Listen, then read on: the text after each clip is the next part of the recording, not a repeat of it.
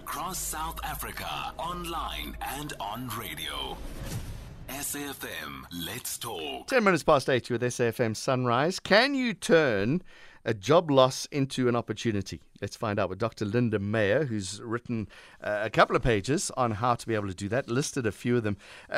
Dr. Linda Meyer, thank you very much for joining us. I guess the difficult thing right at the beginning is that shock of losing your job. You might have gone through a long process, CCMA, disciplinary hearings, all those kind of things, and now what do you do? Good morning. Yes, it certainly is a shock, and it is a huge adaptation that somebody needs to make, and also to rationalize their new life, because having a job is a very big part of our identity. So the important thing is obviously to understand what this means for you emotionally, to really look at what anchors you. So what are your routines? You need to make sure that you don't, get into a spiral of depression and anxiety, and that you get these routines back in place. So the time that you go to bed, the time that you get up in the morning, the times that you have meals, the time that you engage with people is very, very important. So there are practical steps that you can obviously take around this, but the important thing is that you need to give yourself a very clear time for grieving. So if you say that for the next 2 weeks, I'm just going to take a breath, get my house in order, get everything ready, get my CV ready so that I can deal with this emotionally. The most important advice is don't lie to the people that are close to you, to your family. You get people that get up every day. They get in their cars, they get dressed, and they pretend that they're going to work. So they're living in this absolutely delusional environment that they find themselves in. And it is not good for them emotionally, psychologically, but also for their families, because they're living a lie. And this is where depression and this a process of unethical behavior starts eating at you. And that is where the real problem comes. The first issue I would think of, besides the mental state, as you mentioned, is the financial implications. How do you handle all of that? So the first thing is to understand what it is that you're entitled to. So when an employer gives you severance pay, and they have to in terms of Section 189 of the Labour Relations Act and the Basic Conditions of Employment Act, there is a settlement package that is given to you. So very important that you ask your employer to get a tax directive from SARS, so that you pay as little tax on that, because there's a prescribed minimum that you are not taxed on, so that money as much as possible becomes available to you. Put that money into savings. What we also see is people get this money and they go on a spending spree because it's part of this emotional roller coaster that they have. The next thing is to make sure that you're registered with the unemployment insurance fund.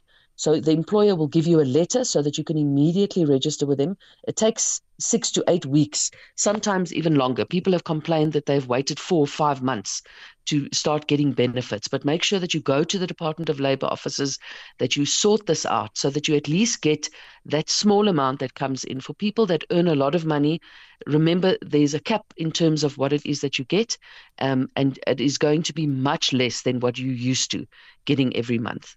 The next thing is obviously to understand that you need to budget. You can't go on, not being sure, and make sure that you speak to your creditors. It's very important that they understand what's going on for you. So when you speak to your bank, let them know that you're going through this process. Speak to all of your creditors so that they understand that you're going through this job loss process.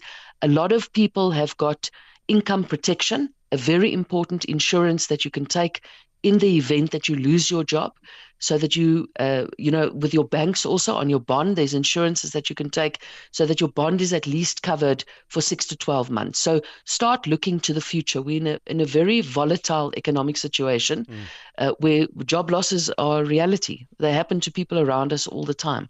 So start looking at mitigating those risks. But importantly, don't spend what you don't have.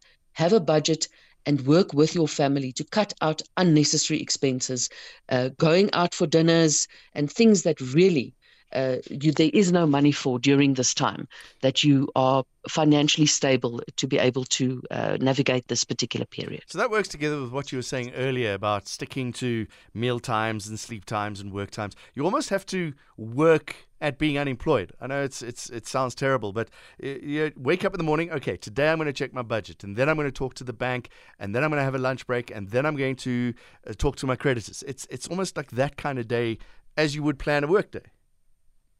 Absolutely. And what a wonderful term you've used, because you have to work at this. You have to work at getting out of this terrible situation that you find yourself in. There is light at the end of the tunnel.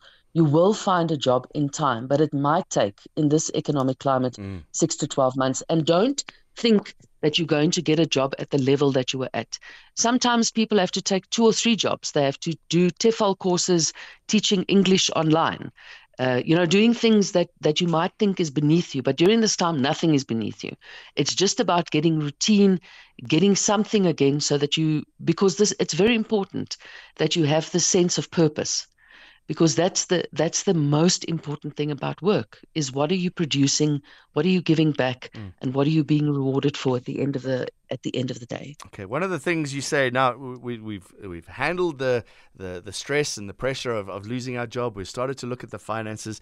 Now we need to start looking for a job. You've got one headline here: network, network, network.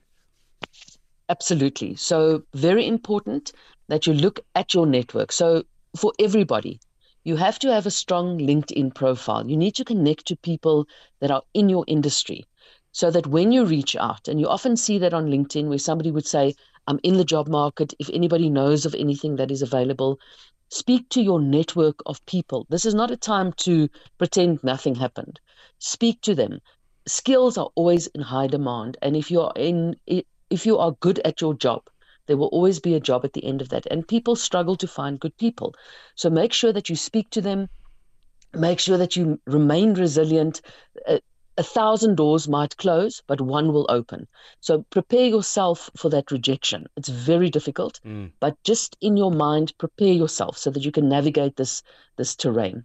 And make sure that you do things like go onto Harvard X, edX, Coursera. These are free courses from the top universities in the world, 6-week courses. Get your skills levels upgraded so that when you apply, you're able to put all of those certifications, which cost you nothing, onto your CV, so people can see that you've used this time productively as you engaging back into the world of work. You say don't forget to do exercise. Don't eat healthy, sleep enough, do your exercise.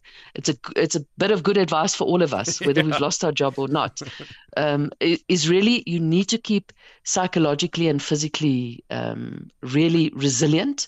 So make sure that you invest that time, spend that energy productively as you look to the future. I love the way you finish this off. You say this is very difficult, the job market, as you say, but it's a pivotal moment for new opportunities and professional evolution. So, as you said earlier, don't expect to get the same job.